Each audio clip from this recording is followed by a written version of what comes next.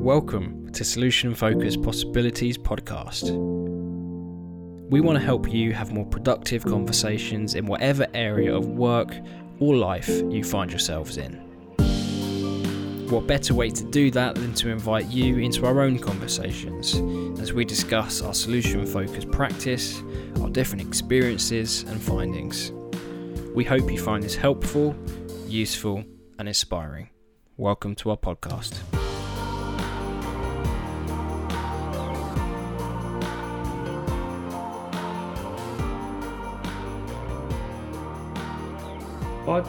I think the topic should be, what does a solution-focused bedtime look like? And I think Greg should probably lead it.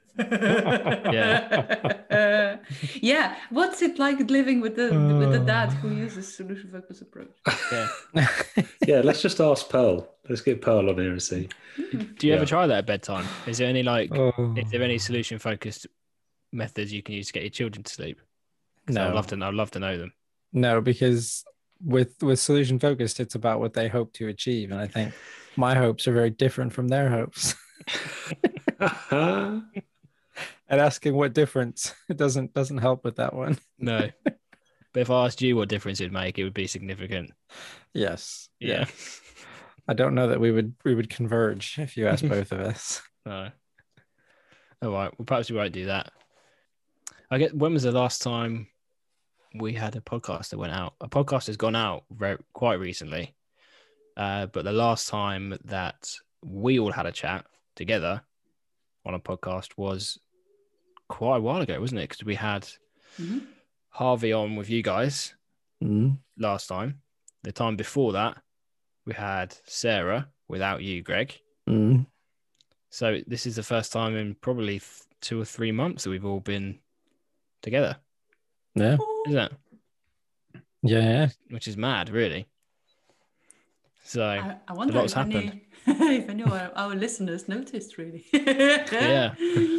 Yeah. Well, actually, talking about our listeners, we've had a pretty significant number that we've hit this week, haven't we?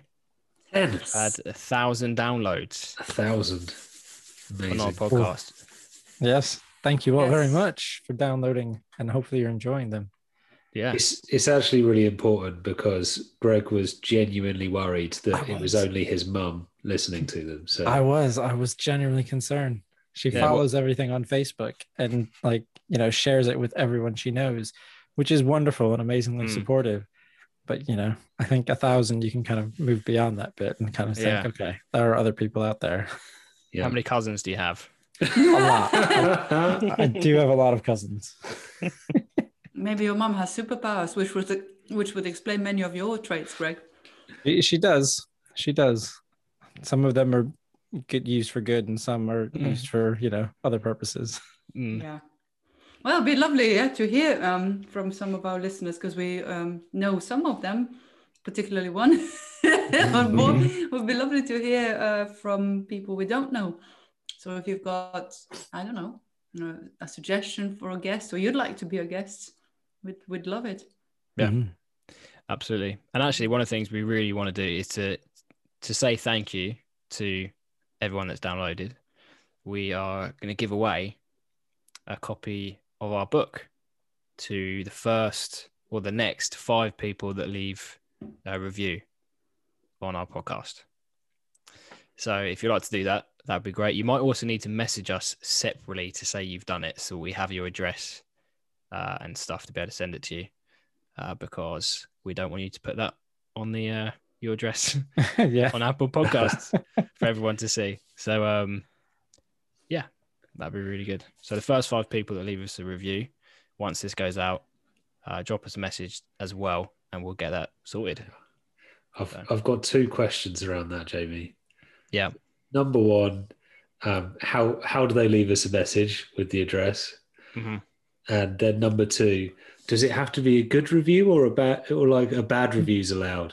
Like if they leave us a terrible review, are we still going to give them a book? Yeah, but we won't tell you what we've written in the book. in markers all over it. No, you leave us any review. I don't think legally I'm allowed to say you have to leave us a very good review. in return for a book. So I think, we'll say leave us a review, and we hope that will be a nice one. Yeah. A review that no you'd pressure, like guys. People that are to come working with us would benefit from. There we go. Yeah, and to message us, the best way of doing it would be on social media. So if you follow us on social media, then just drop us a private message on there. If you don't, just search for Solution Focused Possibilities on Facebook, Twitter, and Instagram, and we're on there. So that'd be a good way to do it. Yeah. And Sorry, Bieber. And LinkedIn. And LinkedIn. Yeah, either of those would be great. When are we going to start our TikTok channel? Ben, you make a first recording. Yeah, I think that's what's for you, Ben. Maybe that's one commitment, public commitment, to say that when we get together in Broxbourne soon, we make a video and we start TikTok channel. We launch our TikTok channel. Okay. So our listeners are up for it. Let us know as well. I'm scared. I'm not gonna lie. I'm a little bit scared. Yeah. Anyway, seeing as we haven't seen each other for ages, give us a bit of an overview of all the things that have been going on. I know there's been a webinar which was really successful, and then also today something's happened as well, the first one of many. So yeah, do you want to just tell everyone what's been going on? Yeah, I mean the webinar we did, I'll chip in with that and then let these guys talk about today. But we did a webinar on really how to sort of keep going with the solution focused process when things get tough, when sessions get tough. And it was interesting because Greg and I both sort of presented a piece of work where we'd had a couple of hurdles to overcome, and had to work a little bit to earn our corn, to earn our money. And then Bieber follows up with this session that I think left everybody traumatized. It was like, wow, how on earth did she keep going through that? Seriously hard work, and just a real great example of persistence and perseverance. Sticking with the solution focused process and maintaining that that insistence on we're looking for something to work towards here. I'm not going to get drawn into problem talk, but what's the desired outcome that you're looking for? What's the hopes that you want to achieve? It was brilliant, and it was great to witness some of each other's work. We always learn from each other. I think we had over 40 odd people join us for that, which was good fun. And I'm sure we will do more webinars in the future. We enjoy them and people seem to appreciate it.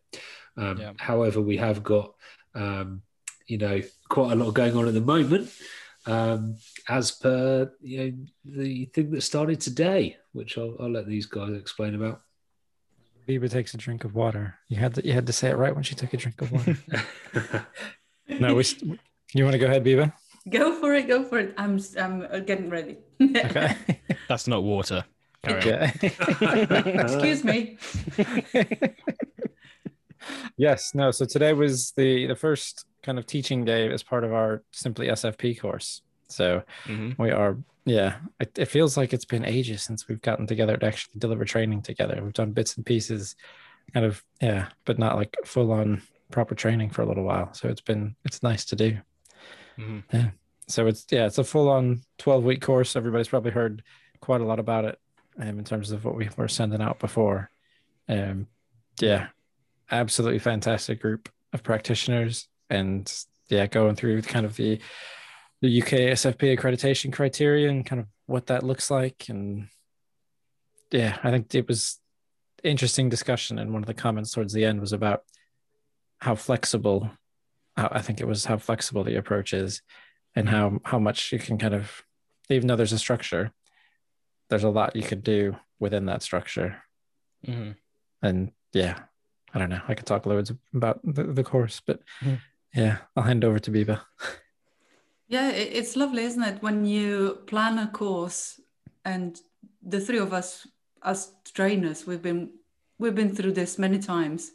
And this time somehow we planned it differently, maybe with less preparation, maybe with less agenda, as in what we wanted to cover in how much time.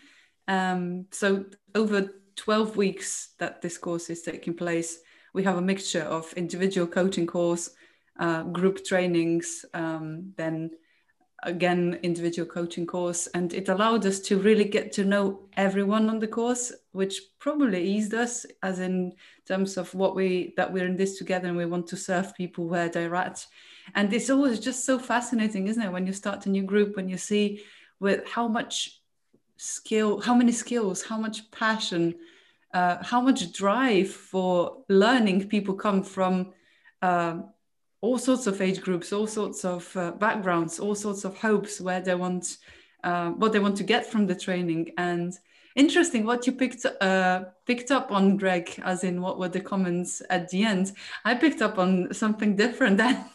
Let's see if Jamie asks about it, and let's see if the discussion goes further towards that. So off to a really good start with very little preparation, but being very deliberate about what we wanted to cover, which is unusual for us. Well, I was going to say, you said about kind of going with not a big agenda. I guess this is interesting to me to see that, the solution focused approach, and you correct me if I'm wrong, it feels like it's pretty agendaless in general, right? You don't go into a session with like a really tight framework of this is where I want this to go. This is, you're pretty open to that kind of the movement and flexibility, like you said, Greg. Is that therefore really difficult for you guys to plan a course? Because are you by nature quite not very planny when it comes to this type of stuff? Is that quite against your nature? Go on, Ben. Go on, Ben. Yes, this is yours. Well, that depends who you ask.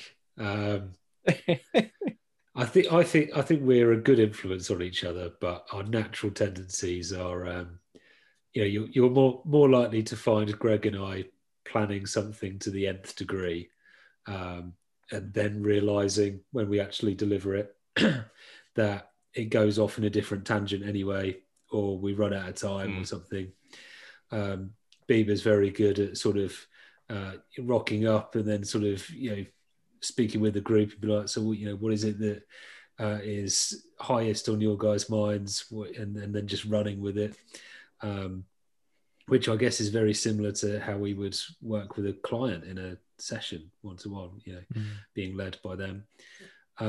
So we're finding, we're a good balance between us, and we know that people out there have different learning styles. So, some people love breakout room type sort of practice and would happily do that all day, every day.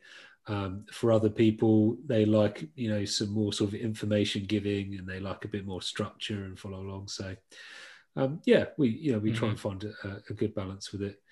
And I guess that's where our thinking around intentions comes in, which I think we've spoken about before. People might have come across it in our work before, but we try and say to people that, like, the intentions behind our questions and the intentions behind what we're doing is more important than the actual questions themselves.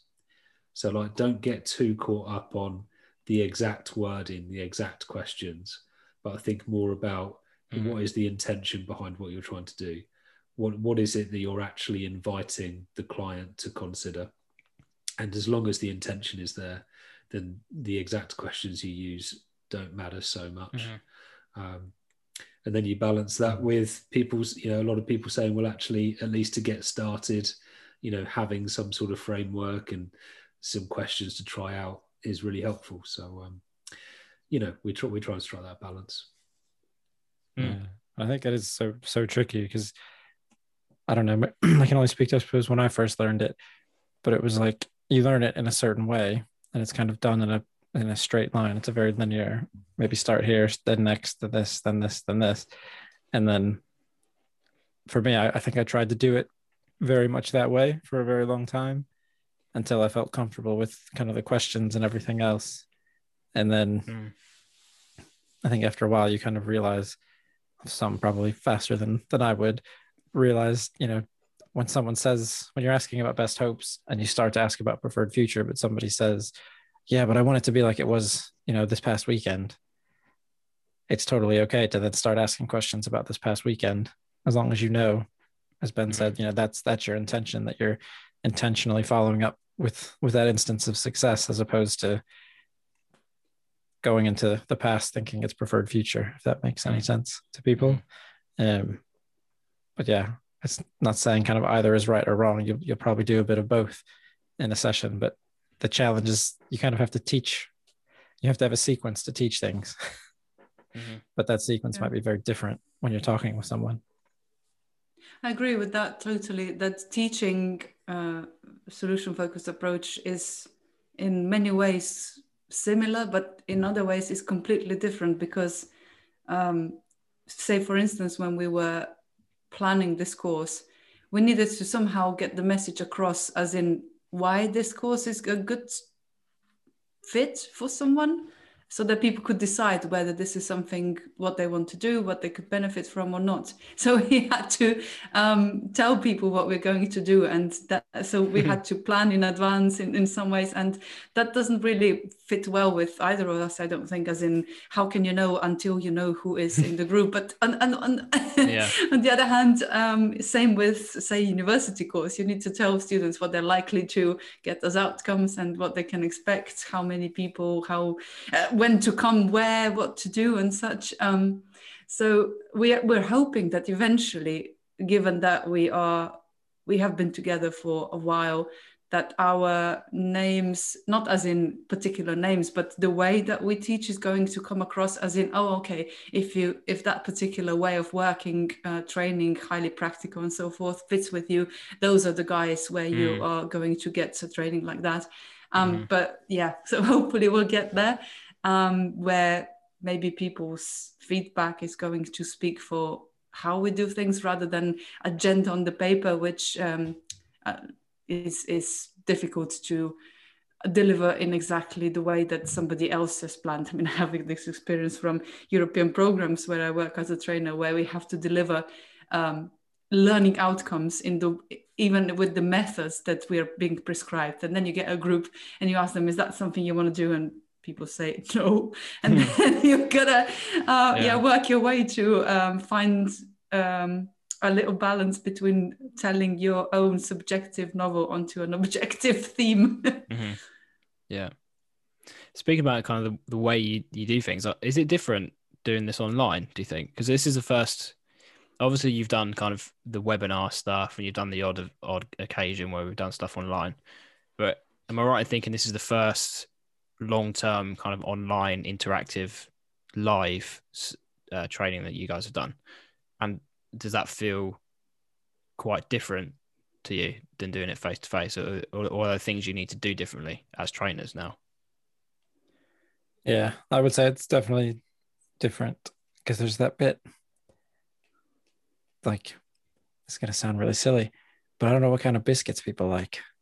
And that's always such an important part of training, is figuring out what kind of biscuits do people like and do they want during the breaks, which I don't have to worry about now, which kind of feels okay. But it's also like, I don't know, you lose that bit beforehand where you just get to like chat with people and get to know them a little bit. And then, I think the teaching side of it seems to be very similar, because I don't know, you're still giving information, you're asking people to kind of have those conversations in breakout rooms and practice and watch things. So almost from a technology side, it might be a little bit easier because everybody's screen is right there.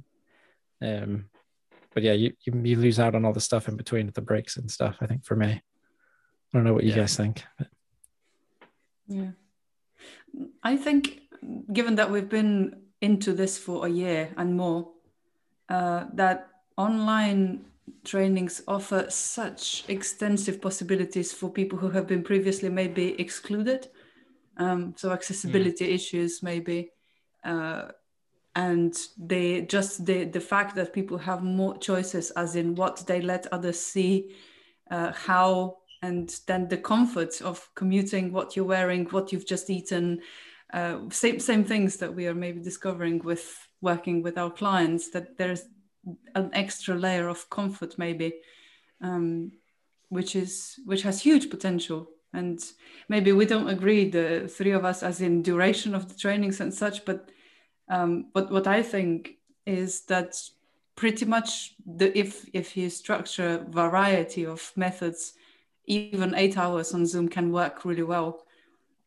So being a bit hesitant of when people say you can't have people for 8 hours on a Zoom, sure you can, and it can be really effective, but yeah, you can't talk for 8 hours. Everyone's gonna kill you, but you have the advantage that they're not gonna be able to reach you. So yeah, I really like it. How long are the sessions, each one? 4 hours, Right. 1 till 5. Okay. Yeah, 8 hours seems long to me, but I've never done it, so it's just in my head. Yeah, I mean, from a sort of trainer's perspective, I do sometimes find it maybe trickier to sort of read how someone's reacting to something, or what what someone's sort of thinking.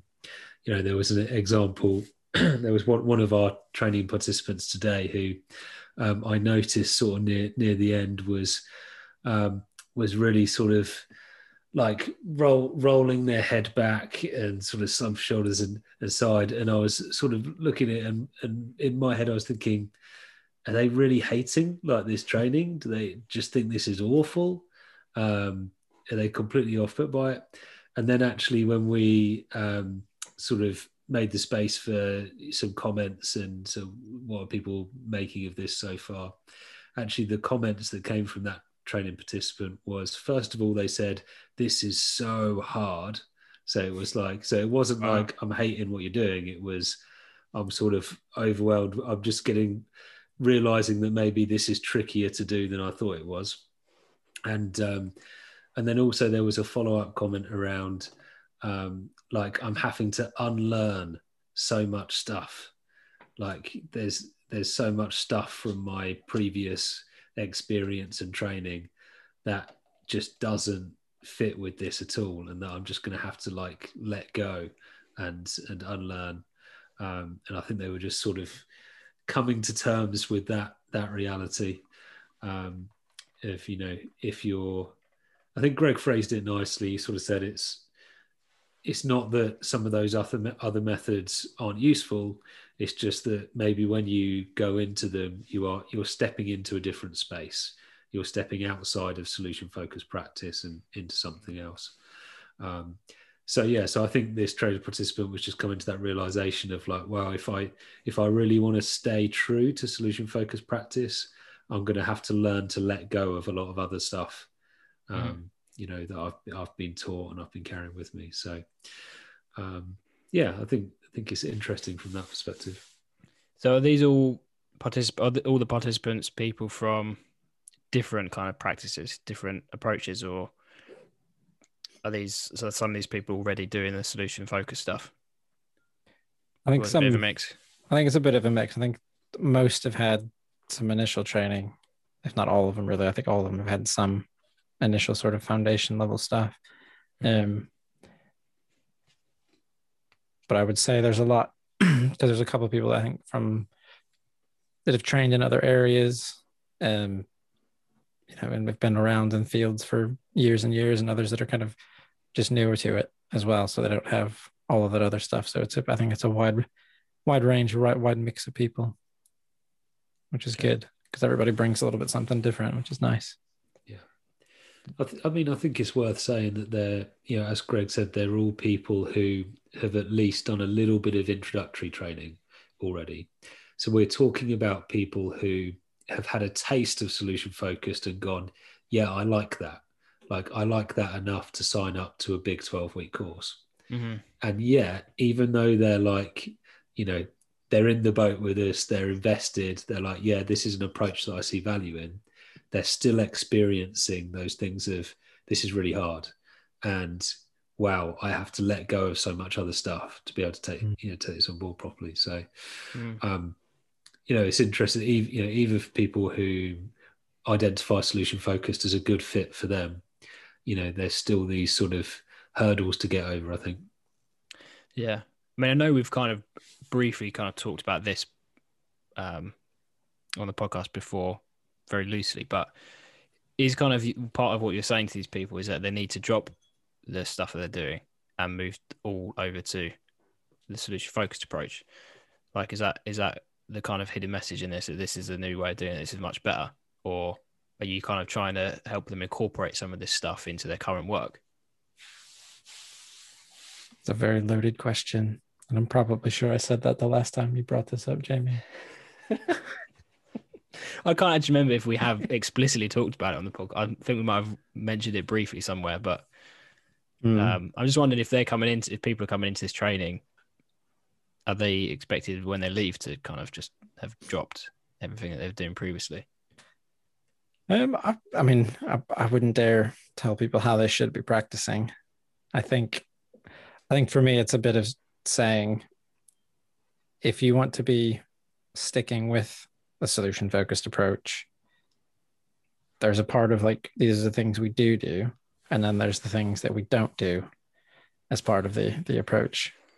And I think if you want to do the things we don't do, then you might be trying to mix in SF questions, but it's probably not going to be a full-on solution-focused intervention that would work, in my view, as well. If you were sticking with, I suppose it's like anything. If you're going to do something, stick with that. I'm not a huge fan of mixing different things. I think mainly because of the ethos and the assumptions that come with the SF approach. Because, yeah, you can't kind of, on one hand, trust someone that they're the expert on their life, and then if they're not sure what's happening or what's going on, then change tack and say, well, actually, I can tell you why you're doing that.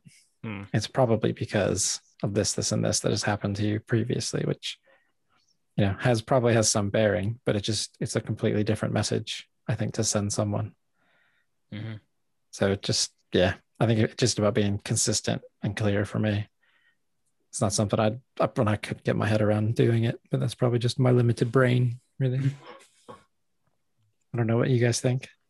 I think it links with how we view our clients, and it comes back to the agenda that you were mentioning earlier, Jamie, that having no agenda is really difficult, so what are we doing? What are we aiming at? And if we were on a mission, say, transforming people's practices and transforming our clients' lives, we'd be probably doomed to failure. Because we would have an idea of what that would look like. And then when people maybe for whatever reason are not in the same place or don't want to do it, or then you introduce those not useful concepts like resistance, misunderstandings. You just get frustrated. So instead, what we do instead is trust that people have good reasons for attending our trainings.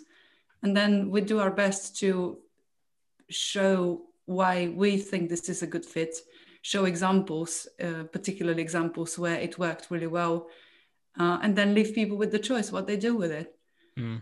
And it's interesting. We know so many of our colleagues who have gone on one training and got infected. This is a word to use, given current situation, that is just once you see it, and it's not like it has to be that way, but for many people, you can't really return back to how you were thinking before. And then it's a matter of time where and experiments what you do with it. And the beauty of solution-focused approach is that it's not set in stone, it's constantly evolving. So who knows, all of our participants can be potentially the new leaders in the field who are going to take the approach to a level that we are not even dreaming about. That's really cool. Yeah. And so for people, I don't want to spend, I guess we don't want to spend loads and loads of time talking about a course that people can't actually go on right now. But you did say, Beaver, that there was someone at the end who said something. He said they had a comment for you at the end, which surprised you or something. Yeah, which is what you picked on as well, Jamie. It was the comment and what Ben said, that this is hard. And I was just wondering, as you brought it up, do we think it isn't? I mean, like, just to be, maybe because we are practicing it so regularly, and it may appear like we find it not being hard. I still find it really, really hard. I don't know. What do you guys think? Yes, is the answer to that. I think for me, it's that word, like, it's the discipline that comes in, because you can explain it so simply, I think, to people, or at least to a certain level, to a certain degree. You can explain it in very simple terms, but it's that bit of, like, I suppose, like you said, with the agenda, I do have an agenda. I ask one question and then I have to respond. I have to respond to the rest. Like, my agenda is that first question, really. And I think that's the bit that's hard. It takes that discipline and that focus. And, you know, it's those things we do, I think we take for granted in normal conversations, where you hear something and you just ask another question, or shift it into another topic, or, you know, all of those things that we do. But we have to do it very intentionally with every response, which, I think takes a lot of hard work. So would you say that the solution focused approach is unnatural, as in it doesn't kind of flow the way you'd normally have conversations, or would you say the opposite? Ooh, define natural first, Jamie. I'm interested by that, Greg, that it kind of feels like it might go against the grain of the way that typical conversations would go. I don't know if it goes against the grain as such. I suppose it depends on who you talk to, because there are people that come on our trainings and they just say, well, this is how I live my life. Like, this is how I do things, but I never had the structure to put to it, and to kind of, you know, the language to describe it. I think it's not the most natural thing. There are some things that, I mean, I hear people say, oh, that, you know, I didn't even realize you were doing it to me. I just felt like we were having a conversation and talking about things. But then there are certain questions that stand out.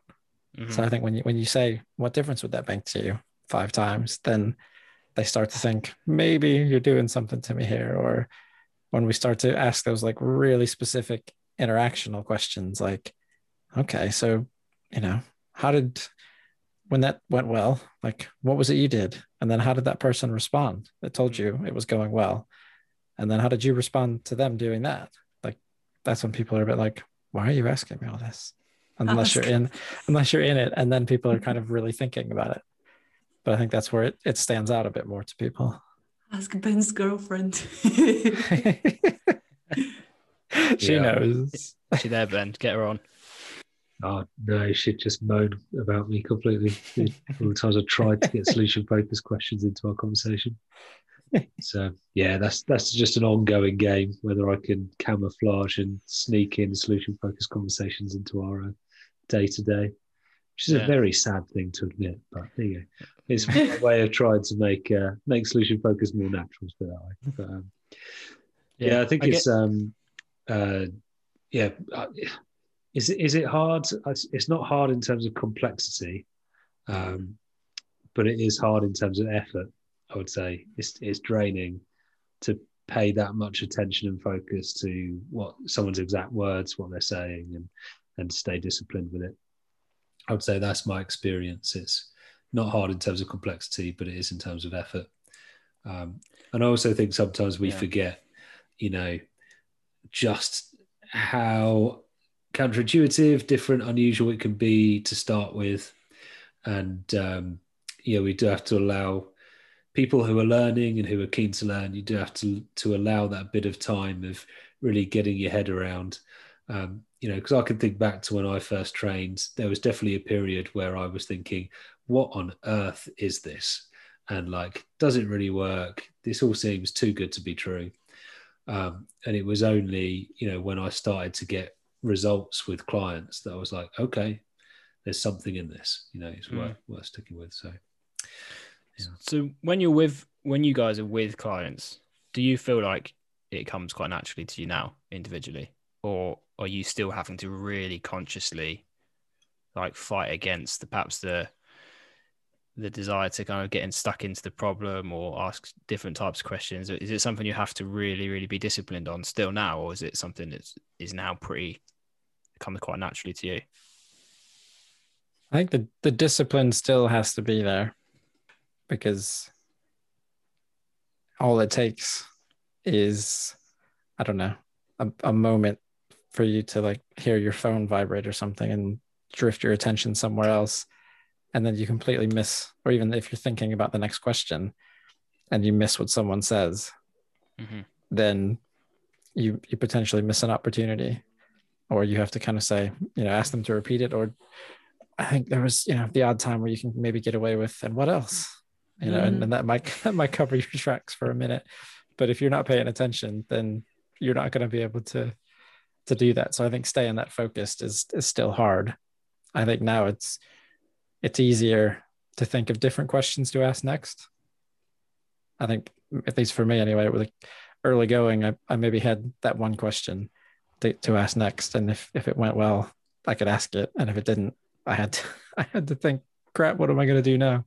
Yeah. But now I usually I feel comfortable enough to kind of take it any which way with any sort of question, wherever it might seem like it's going to be most useful. So that's easier, but it's still hard to stay focused, as Ben said, and listen to word for word what people are saying. I really admire Ben's efforts towards trying to squeeze a solution-focused question in and make his girlfriend not notice, as if it came natural to just pick a moment and ask a solution-focused question. I don't know, Ben, how you do it. When I work, I'm very deliberate. Okay, this is a structured conversation, and in that case, it's the same as with Greg. So questions maybe do come quicker because of practice, I suppose. But when I see, say, 4, 5, 6 clients a day, I'm so dead at the end of the day. And if a friend rang me and says, "Do you mind asking me one of those questions of yours?" I'd decline, because I can't do it anymore. I'm not a solution-focused person. I'm Bieber. And, sometimes at the end of the day, I would want to complain and want to do things that with clients you'd never do. And things that friends, family do. And this has nothing to do with professional life. But in a professional conversation, it's just somehow switches off and you put your solution focus hat on, and you don't do things that you would intuitively say do with your friends. So that's interesting to me, because I guess one of the things we've always said is that SF is quite light on the clinician, when perhaps compared to some other stuff. But it actually sounds like there's an awful lot of mental energy taken up to try to keep it simple. Like, I guess it might just be a different type of energy. I don't know. But do you generally feel pretty exhausted after? I think this is with any professional. It's the mental energy, as you were saying. It's the focus, the attention, the dedication to the client in that particular time and space. Or maybe I'm just in a very poor mental shape. I don't know. So yeah, being hard. It's like I don't know. If you are physically really gifted for, say, classical ballet, some of the things are going to be easy for you to do, but the drill of the training is still going to be exhausting physically. So it's not going to be hard on you, but it's still going to take a toll, as in being physically tired. Yeah. It is a difference then that with SF, you don't take it home in the same way you do perhaps with other approaches. So that's where you kind of make up for it in a way. Is that fair to say? Yeah. It's the balance. It's the sort of balance of responsibility, I think. So, in solution focused work, the practitioner leaves a session, with a sort of clean break, if you like. Everything that's been discussed in the session is from the view and the perspective that the client is the expert on their own lives, as we've said many times, and has the capacity and the resources to make the changes that they want. And everything is phrased in a way that puts the control and the onus and the sort of accountability for their own lives on them. And so it's very demanding during the session in terms of the effort and the focus. But yeah, I think there is a cleaner break once the session ends compared to other approaches. And also, we're not at risk because we're not analyzing, and because we're not offering like our own solutions, and providing trying to provide the answers for people. Then we're not in that same risk of it going wrong, and then clients turning around to us and saying, well, you told me X, Y, and Z and it hasn't worked, so what's going on there? So yeah, I think it's very, very demanding during the sessions themselves, but then is lighter in terms of the overall picture of what you take away from it.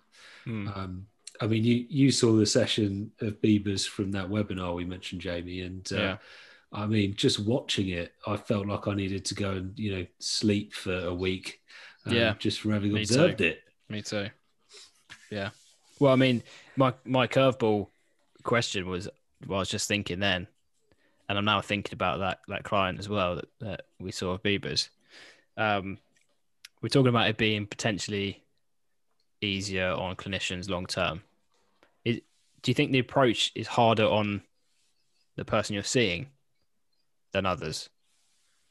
Or is SF lighter on the client too? I don't even know if that question makes sense, but It does. Is it more of a difficult process for them? Because I'm thinking of that lady that Bieber was working with. That looked really hard for everyone involved. Like, would it have been easier for her just to kind of, perhaps less successful, but would it have been easier for her to do like a classic, just let her talking about her problems rather than have to do something which was clearly much more difficult? I think it's a weird thing, because I think it is, we make people work. Like, there's no doubt about that. I think I don't remember when you said it, but it was ages ago now. But one of the things Ben used to say was he didn't feel like he'd had a really good session until he'd kind of stumped someone with a question and they said, I don't know. So it's that idea of if people are just reeling off answers, like they've already thought about these things, or they've already said these things to somebody, then potentially we're not making them work hard enough. Like, you want to keep asking those really detailed questions until they almost get to that point of like needing to stop for a moment and thinking about something a bit different. And I think that can still be really useful and potentially even enjoyable, because we often get feedback where it's like, I haven't thought about that in years, or I never really thought about looking at it like that kind of thing. And people are, it makes a difference, and they seem happier and more uplifted having thought about those things and described those things, and described their part in making that happen. But they still had to work to do it and to think about it. So I think it's still tiring for people, and yet at the same time uplifting. Yeah, that's an important thing to distinguish, isn't it? Hard work with difficulty. Well, it depends how people understand this, really. And it's funny, Jamie, as soon as you asked that question, I had a memory flashing through my brain, which was associated with years back when, for some reason, I needed to check on a specific professional for the clients I was working with then. And I remember stepping in their office. First thing I saw was a box of tissues. And this instantly triggered an association. This is a place where I'm likely to cry.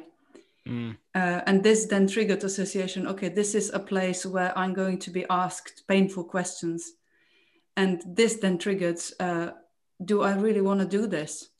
So this is the type of maybe difficulty that I associate your question with, as in, does the process have to be painful to get to a good outcome? And to this, solution focused would definitely say no. Well, it doesn't have to be painful, but what it will be, it will be hard work, because clients and practitioners, they work together towards an outcome that's defined by the client. And I don't know if I saw a person asking me, so what are you hoping to get from here? I would probably struggle with finding an answer. As in, I have no idea. I'll probably tell you about my problem. I mean, isn't that why I'm here? Mm-hmm. And then if they kept asking me, so how would you know that you talked in a way that was useful? I'd again need to work really hard, but the likelihood of leaving this conversation uplifted, like Greg said, is probably way bigger than having cried for half an hour over things that are painful and that happened and that I'd rather not anyone know about. I don't know. I'm making it black and white deliberately, and hoping that makes sense. I remember, Harvey, who was on our last podcast with us, and who was trained all three of us at some point. I remember that he used to use the word work in his initial best hopes question. So he would always ask people, "What are your best hopes from our work together?" And I remember someone in the group asking him about that and saying, "What, the other guys don't say that. Why do you always say work?" And he just bluntly said, "Well, because they're here to work." And this idea of it is hard work. And I think of I know this is go, oh, shock horror, this is going slightly outside of solution focus, but to talk about another model for a moment, there's something called the drama triangle, which I imagine a lot of people are aware of. And it's a way of viewing all sorts of relationships, and including sort of client practitioner ones. And it talks about three roles: a victim, a persecutor, a rescuer. But the victim, I was just thinking about the victim role, which is defined by someone who avoids responsibility through their sort of sense of inferiority and worthlessness. So comments like, "I can't do this on my own," and sort of poor me attitude. And the model kind of recommends that ideally, people would move from a victim position to what they call a survivor thriver position, which is a position of saying, what can I do? What can I control? What are the little bits that I can take responsibility for? Yeah, it may only be small, but what are the little bits that I can take responsibility for? And I think, solution focused is, not apologetic about making people work hard, but I think it is an approach that, by its very nature, empowers people and leads them more to a survivor thriver position of, getting to grips with what are the parts that you can do, what are the ways that you can take responsibility and move forward, as opposed to a model that's going to be more of a rescuer approach of sort of sweeping and saying, let us try and fix you, let us do it for you, So it is hard work for clients, unapologetically so, but I think it is one that empowers them and encourages them to view themselves as capable and to take responsibility where they can and take control of their lives where they can. Yeah, that's nice, Ben.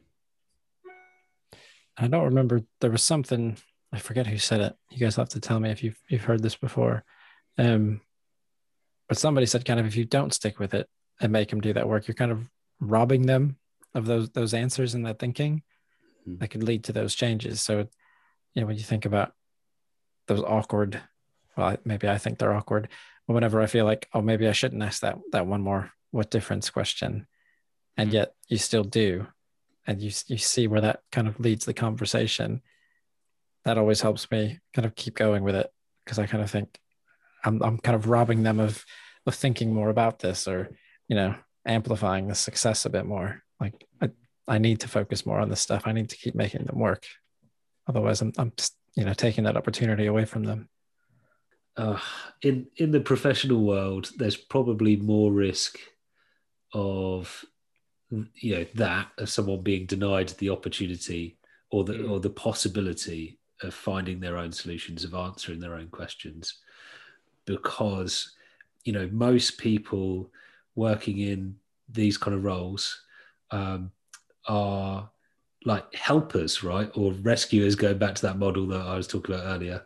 They're people who want to be helpful. And, the most obvious way of being helpful is to jump in and try and fix things for people. So, I think,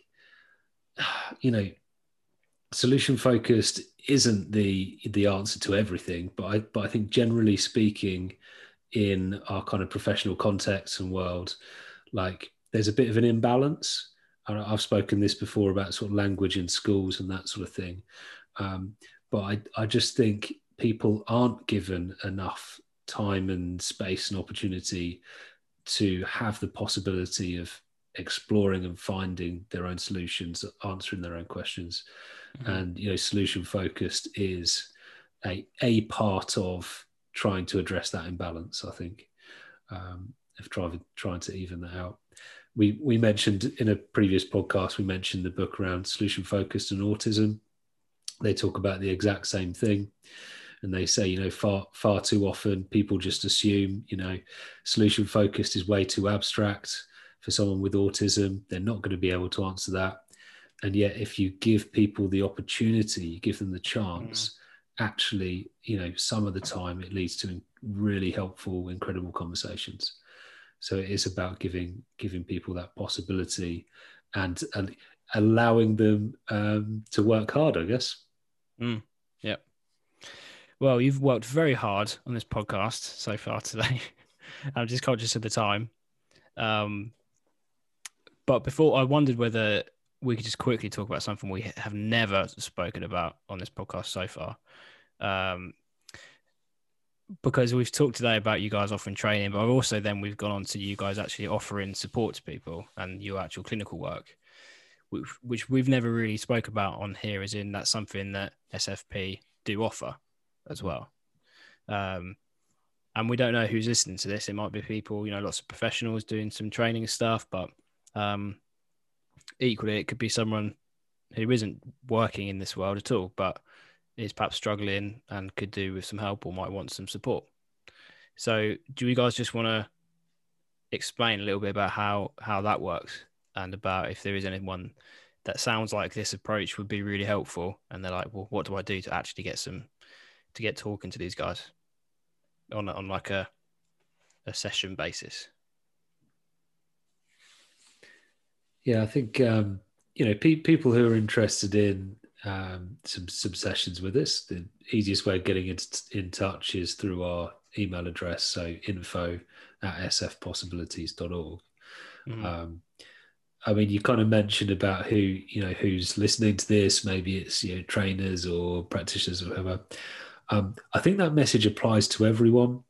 Certainly for me personally, when I go through challenges in life, I will from time to time ask for some solution focused sessions, with someone that I trust and recommend. So I think it's also about a valuable message to practitioners and even trainers and stuff out there as well.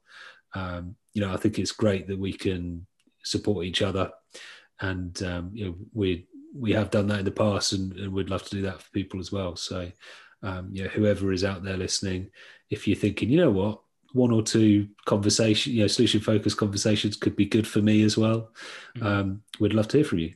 And best way of doing that is info@sfpossibilities.org. Excellent. And is it a bit like a hairdresser's where you can pick the person you want to see? Of course. It's like, I want Greg. Yeah. Absolutely. And we've been trying to be accessible, and obviously face-to-face has not been possible and probably won't be for a while, but we have been experimenting with texting sessions, which have been really, really well received. So if that's people's preferred channel, we'd be very happy to accommodate however people want to contact.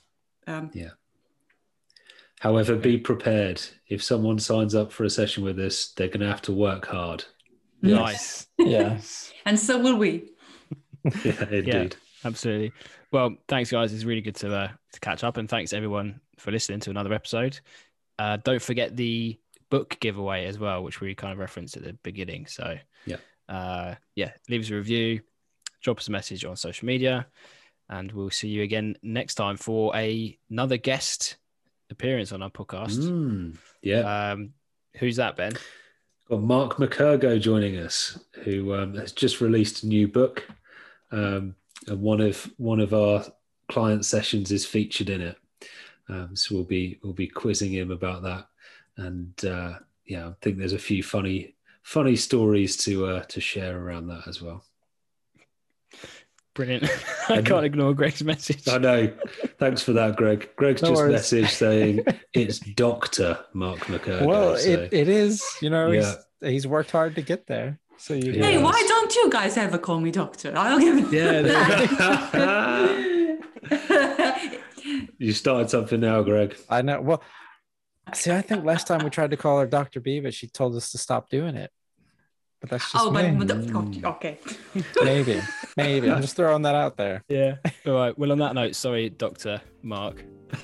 And legend. He's a legend. This is gonna be epic. Cool. All right. Well, thanks again, everyone, and we'll see you next time. Cheers, everybody. Take care. Bye. Cheers. Bye.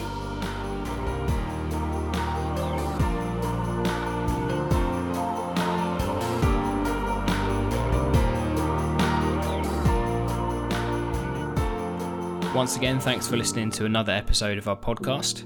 As always, we'd love to hear from you, so if you've got any comments or any questions or any topics you'd like us to talk about, then feel free to get in touch. You can do that in lots of different ways by searching for us on social media, or if you'd like to go to a website, you can find us at www.sfpossibilities.org.